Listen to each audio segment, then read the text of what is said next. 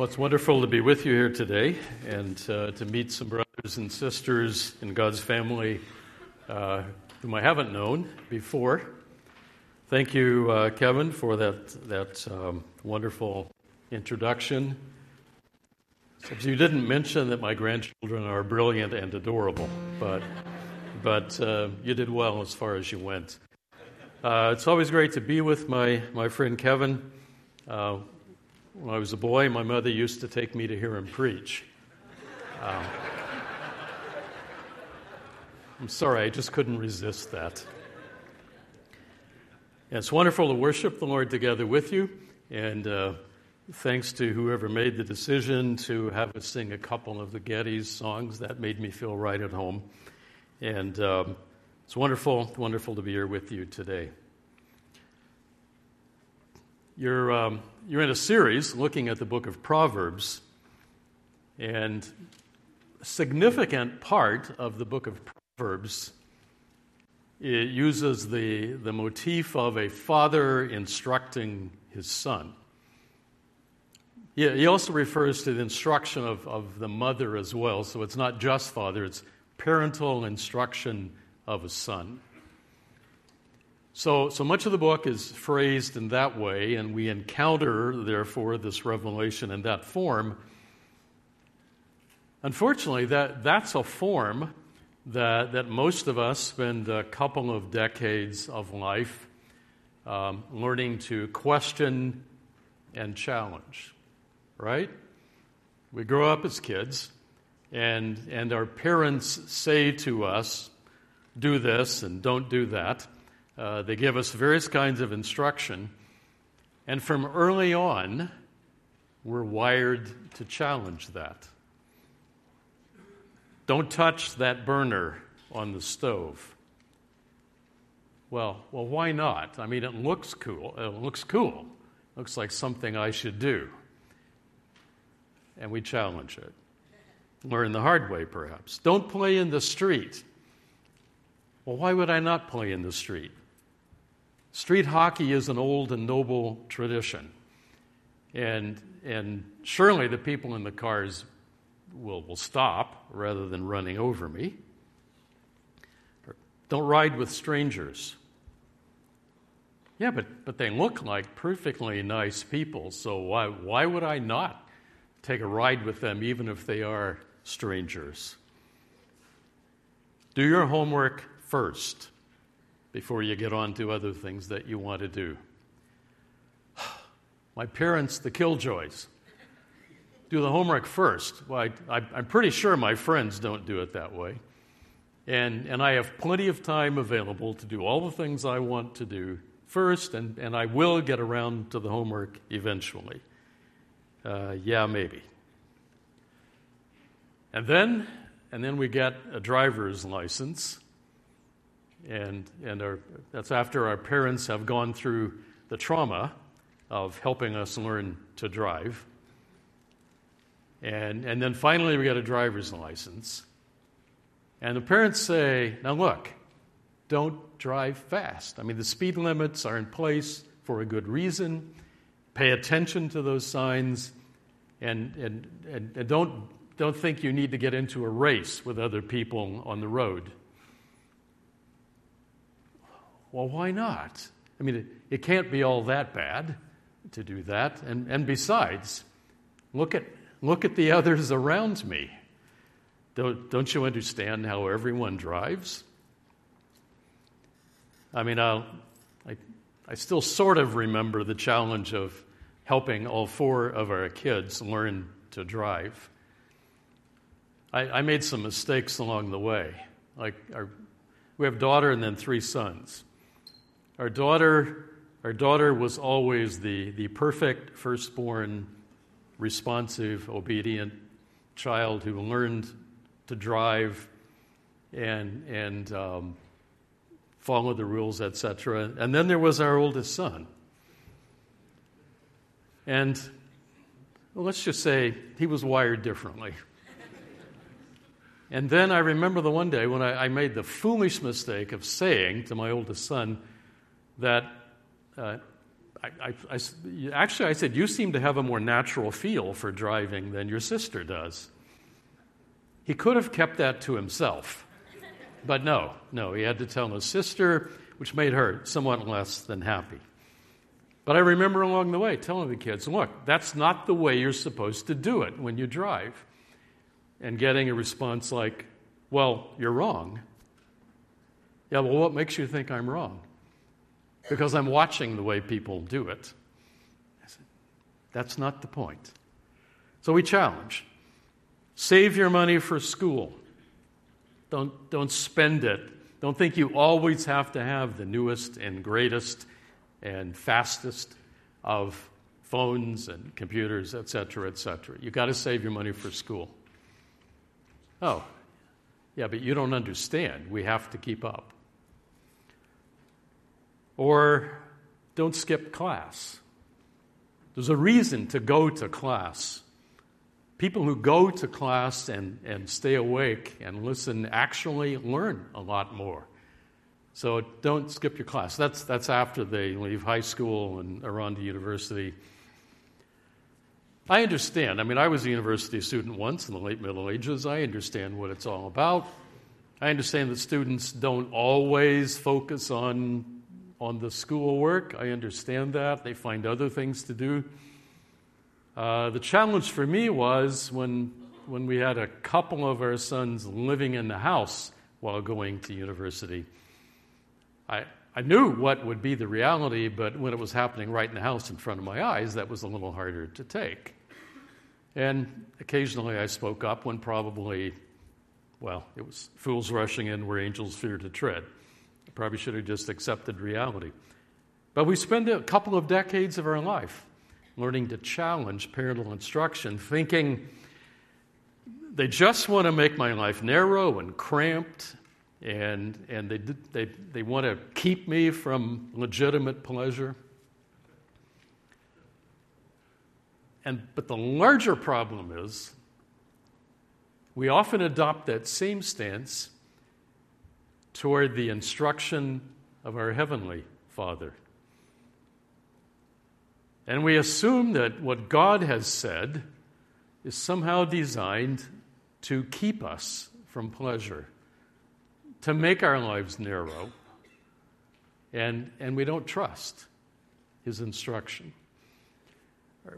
We may be like, who was it? I think it was H.L. Mencken, who was an early 20th century social critic in the USA, who said once, a Puritan is someone who is deathly afraid that someone somewhere is enjoying himself.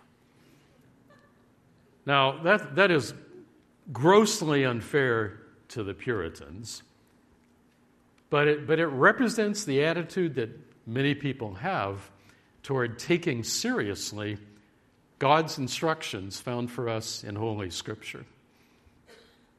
The attitude often is, it's just a test case to test our obedience, and it has no reference to the good life, to human flourishing. But just as most of us eventually learn that our parents' instructions really were grounded in their experience and really were for our good, whether we realized it or not, we need to recognize that God's commands, God's instruction about the way to live is for our good. It's for our flourishing. It's for the good life. Now, there are other and frankly more basic reasons to obey God's word. But even if you're thinking of self-interest, you need to recognize that God's commands are given for your good. That's the one point of today's teaching here. And we're seeing it in the passage that was read earlier, Proverbs chapter 3, verses 1 to 12. Now, if you're looking at the Bible in the pew rack, that's probably an English Standard Version. I'm reading latest form of the NIV, but says the same thing, makes the same point. And the fascinating thing about these 12 verses of Proverbs 3 is that we have 6 pairs of verses, each pair of which is making basically the same point.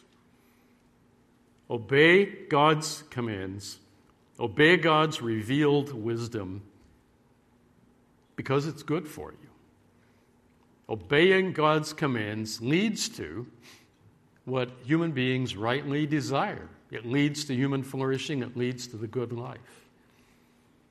We may sometimes think that the commands are there to limit our joy, but that's not true.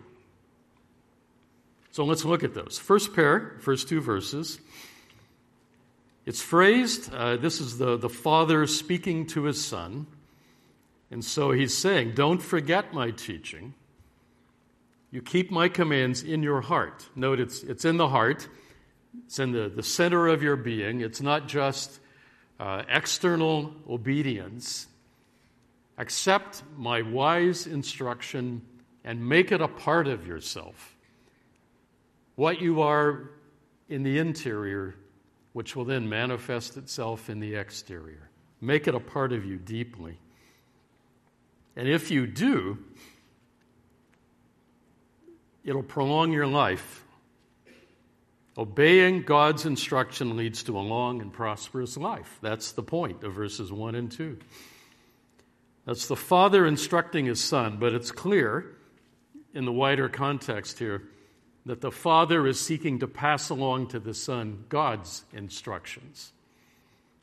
And he's saying, if you receive God's instruction about life into your inner being and live it out in practice,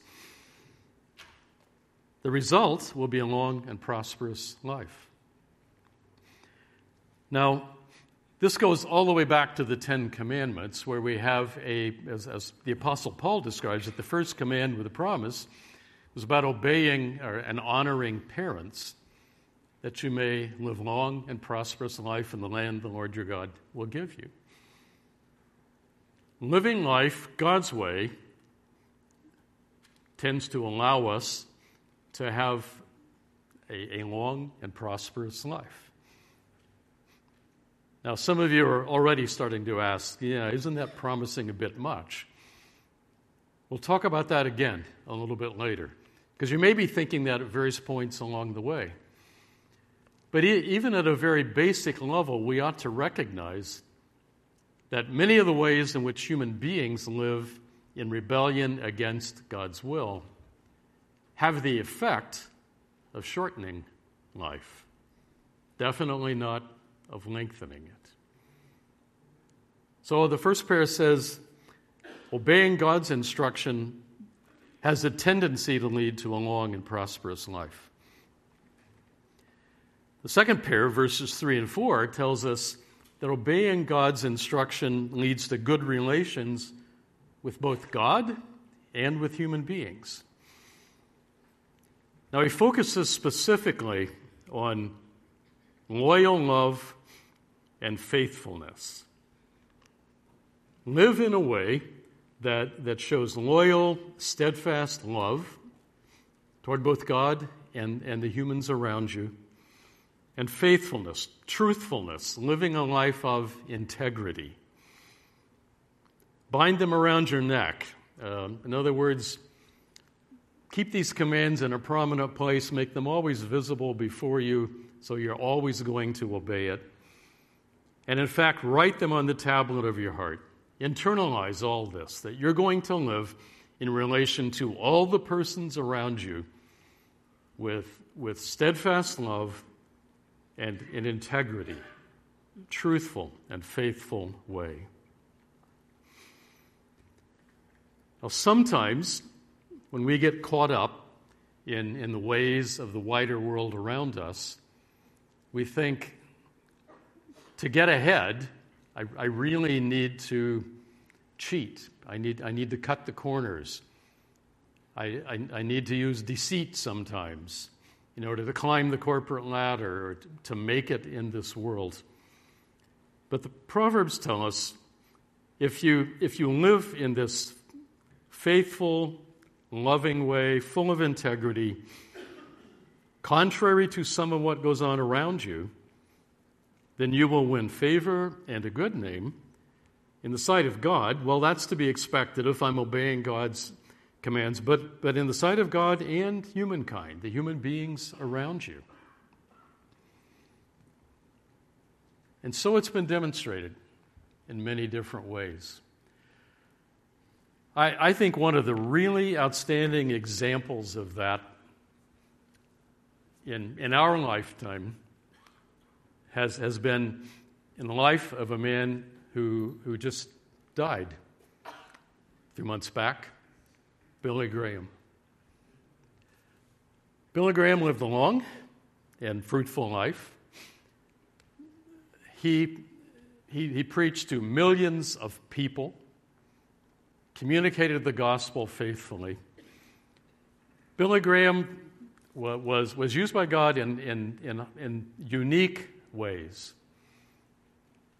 I mean, who would have expected that a man from the American South who preached the gospel in such a straightforward way, who preached in a way that simply said, the Bible says, that he would get the ear of every American president from Harry Truman on, that he would be so respected by the wider society as a whole. I mean, you would have to look very far and wide to find someone who was willing to speak publicly in a negative way about Billy Graham, even though he preached the old-time gospel in frankly kind of old-time way. And yet he was almost universally respected and adored. People who would not listen to any other evangelical preacher would listen to Billy Graham. One of the reasons, I think quite clearly, was that Billy Graham was known for his integrity and for caring for people. Early on in his ministry, he and his colleagues created what came to be called the Modesto Manifesto, because they did it when they were in Modesto, California. And they adopted certain rules. And early on in his ministry, he created an evangelistic association with a board of directors, took a salary, rather than doing what other evangelists of his day did, collecting love offerings, sometimes huge love offerings, and simply taking it. He was clearly a man of integrity, and in God's providence, he was respected universally. Verses 5 and 6, the third pair. Verses 5 and 6 are a pair of verses that many of us have quoted for a long, long time. I remember quoting it in a testimony I gave way back when I was in university, and I was heading off to seminary, a bit of a mid-course correction that the Lord did in my life, and I quoted it in the King James Version, and the last part of which was, the Lord shall direct thy paths. And I phrased it all in terms of the Lord explaining to me, revealing to me the decision I ought to make about vocation. Unfortunately, fortunately, along the way I learned a little Hebrew, and I learned that the verse really wasn't saying quite what I thought it said. But it says something very important. And the point of verses 5 and 6 is, God will deal with the consequences of your obedience. God will smooth out our path. God will make our way smooth or straight. You see, the point of it is when he says, trust in the Lord with all your heart and lean not on your own understanding, the point is, accept God's instruction about the way we ought to live, rather than charting your own course, rather than using your own instincts and your own sense of what's right and fair and good. Trust what God says in his word. In all your ways, submit to him. Be willing to obey his command, even if you don't understand all the reasons for it. And the result is, God will deal with the consequences. He will make your path straight, smooth. He will deal with barriers in the way. He will deal with the consequences of your obedience.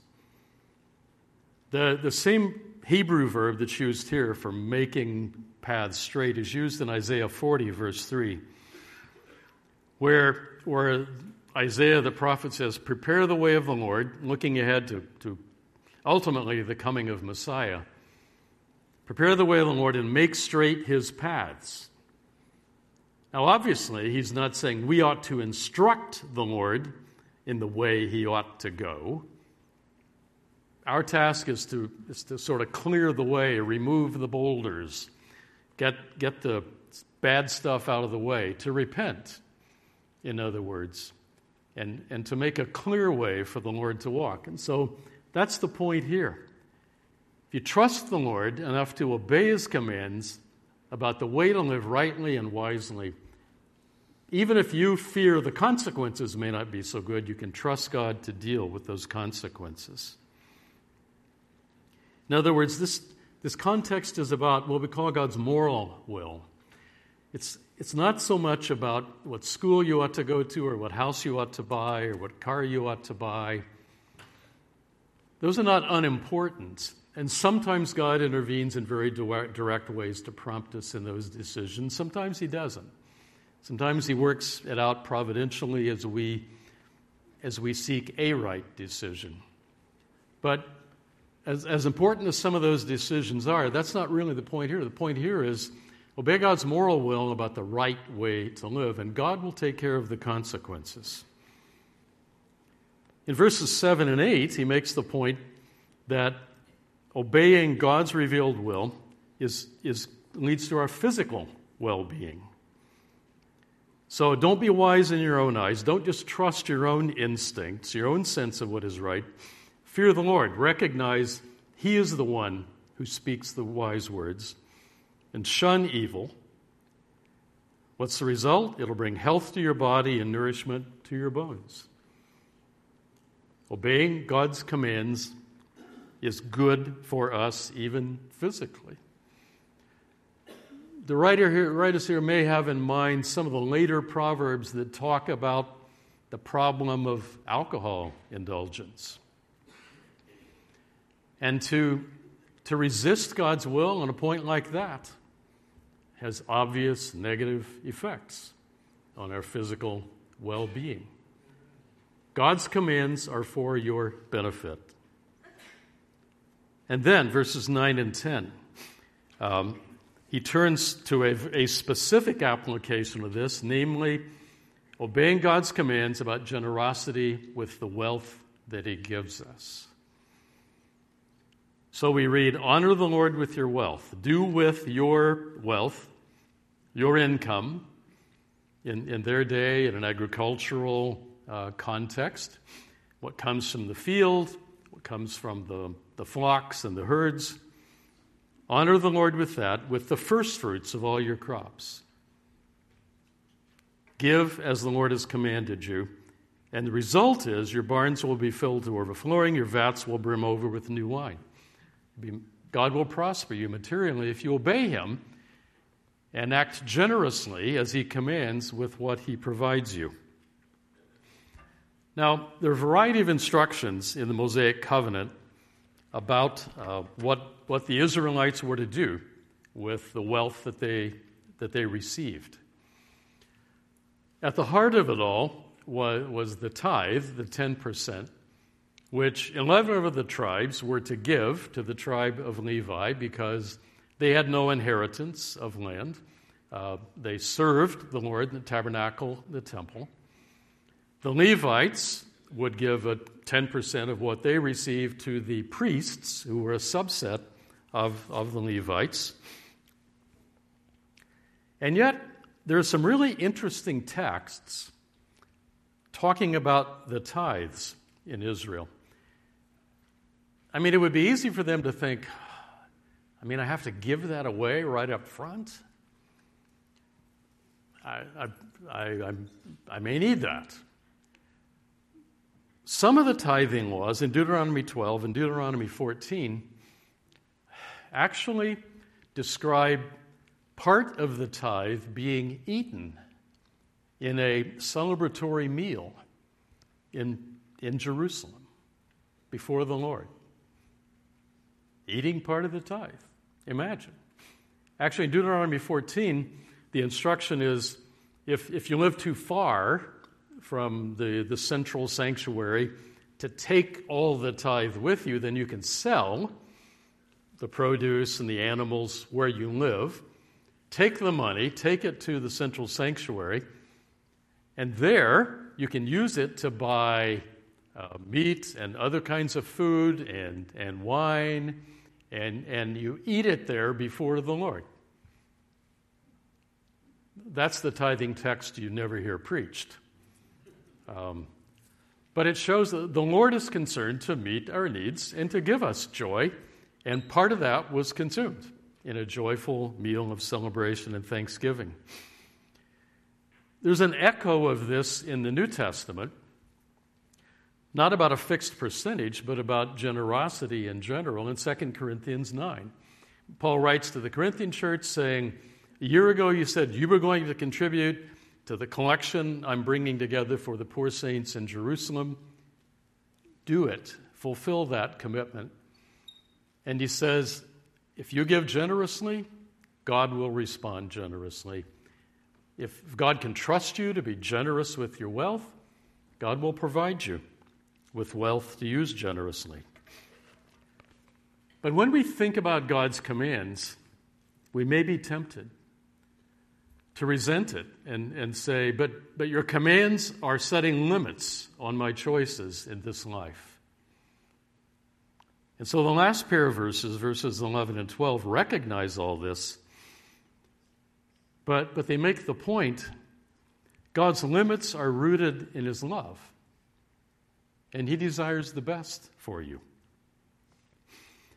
So my son, don't despise the Lord's discipline. See, the Father speaking to the Son is saying, I'm really conveying the Lord's disciplinary teaching. It's ultimately the Lord that we're concerned about. Now, don't resent his rebuke. You'll be tempted to, because it sets limits on your choices. But don't resent it, because the Lord disciplines those he loves. The Lord doesn't discipline you because he doesn't love you. He doesn't discipline you because he wants to make you unhappy. He disciplines you because he loves you. And he knows, he created us. He knows what real human flourishing, the real good life for humans is all about. And then the writer makes the point that God is our Heavenly Father, but even we know in human experience, with our fathers, with our parents, we ultimately learn that the limits they set on us were put in place because they love us, because they care about us. Now, some human beings learn that way too late. Some learn it the very hard way. Wise human beings learn it earlier on and recognize we who are parents understand this. Frankly, for parents, it is not always easy to set and enforce the limits. But we do it because we love our kids and because we want to keep them from harm. We want to enrich their lives. And that's the way it is with God's commands. Now, along the way, when we talk about long life and prosperity and physical well-being and wealth, etc., the temptation when reading all of that is to think it's overpromised. It's an overstated promise of what God will do for us. And that's when we need to step back and remember that the Proverbs are proverbs. Proverbs, by definition, are true generalizations about life. They aren't mathematical formulas. So, for example, in Proverbs 15:1, the Proverbs say, "A gentle answer turns away anger." If someone speaks to you in anger, the best way to diffuse that, to bring peace in the situation, is to respond gently. Gentle answer turns away anger. But that is not a formula that says, at every point in time in human history, if someone speaks to you in anger and you respond gently, they will immediately cease to be angry. I mean, it would be nice if that were the case. I remember quoting that verse once in a Bible class I was teaching in the first church I served, and one man sitting there in the class said, "Obviously Solomon didn't know my wife." And what made that really awkward was she was sitting next to him. That was a supremely awkward moment, as you can understand. But awkward as it was, it gave me a chance to say, look, the biblical proverbs are true proverbs, but they are true as proverbs. So it's not as simple as saying, if you just give generously today, then you'll get some kind of infusion of cash tomorrow. It's not about saying if you seriously obey God's commands, you will not experience any bad health. It is saying that it is true in general. Obeying God's commands is the path toward the good life in every way. But it's not a mathematical formula about you do this today and that will happen tomorrow. And Scripture as a whole bears that out.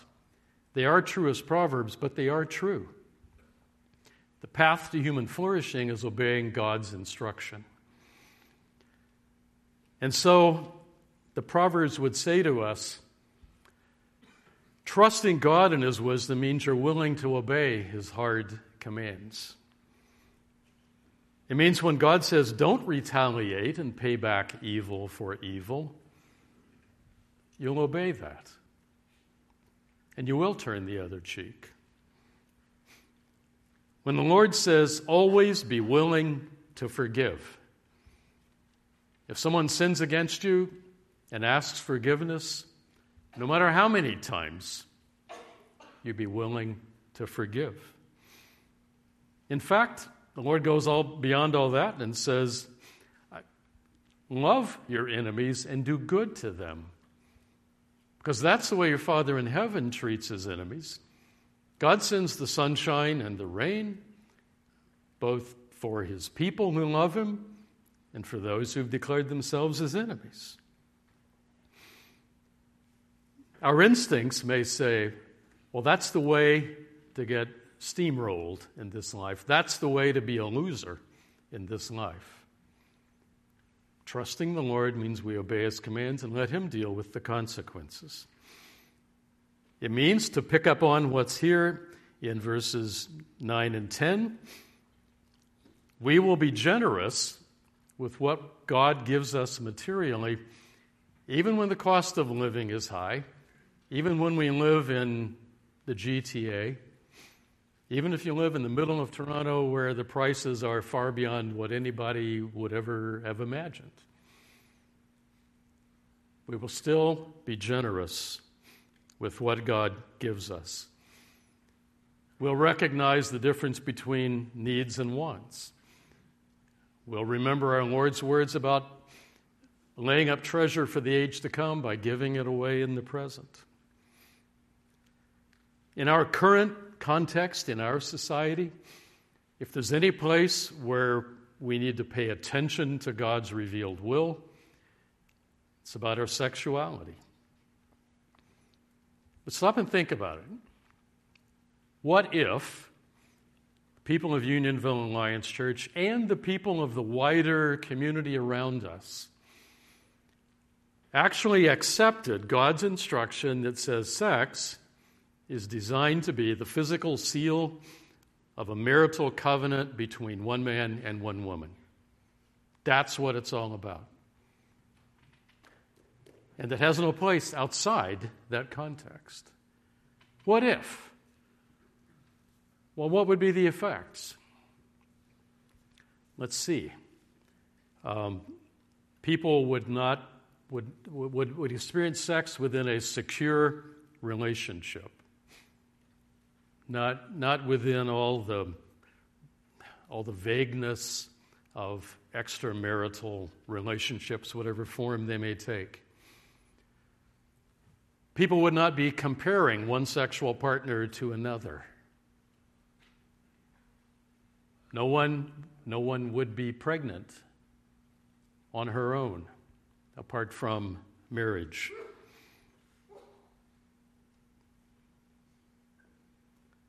Women would not be abused for personal gratification. There wouldn't be any Me Too movement.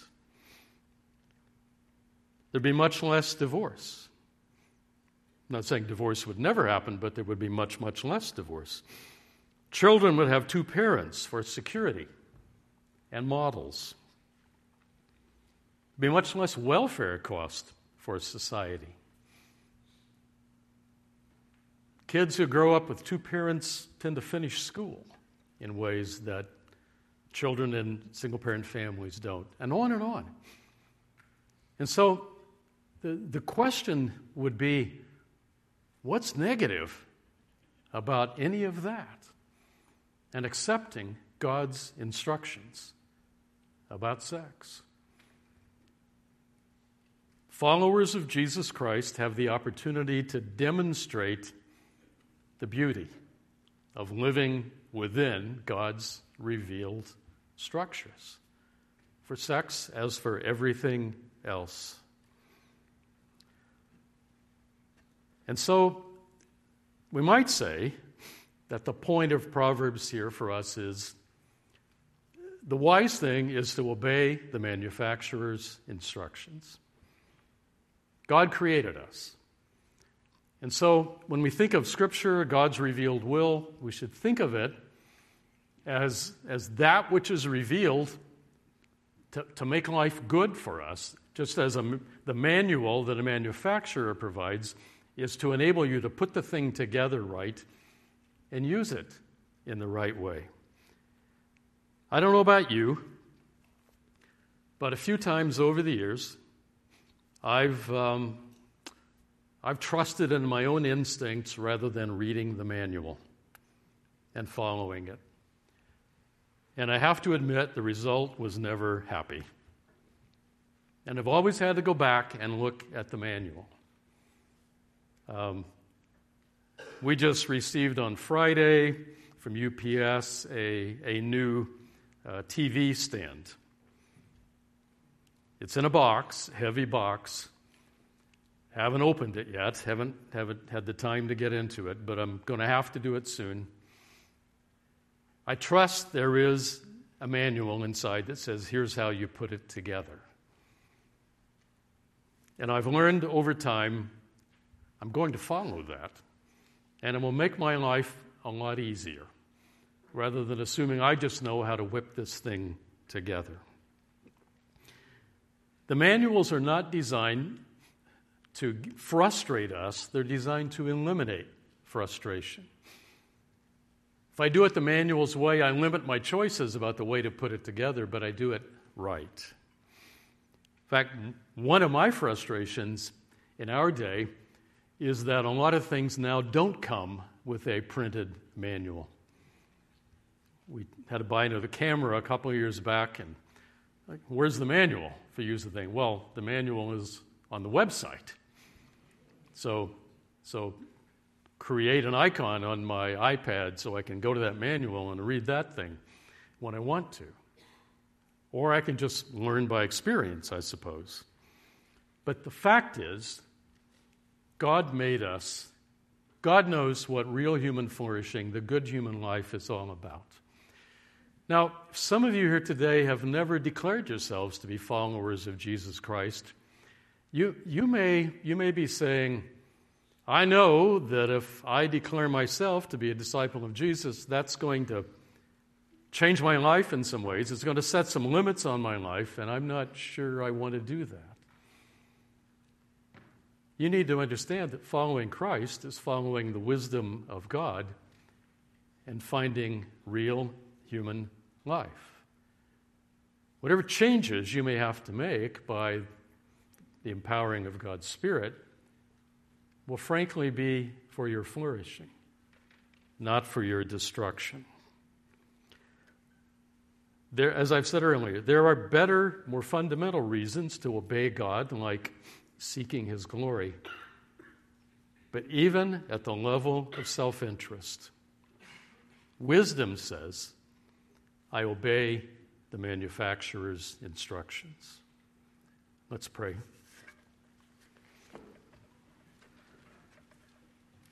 Our Father, we ask that you forgive us for those times when we have chosen our own instincts, our own intuitions above your instruction.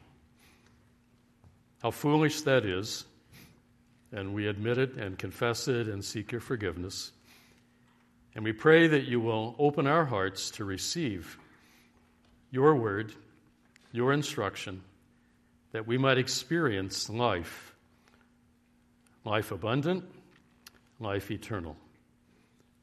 So, Lord, be at work in us to cause your word to sink deeply into our hearts and to manifest itself for your glory.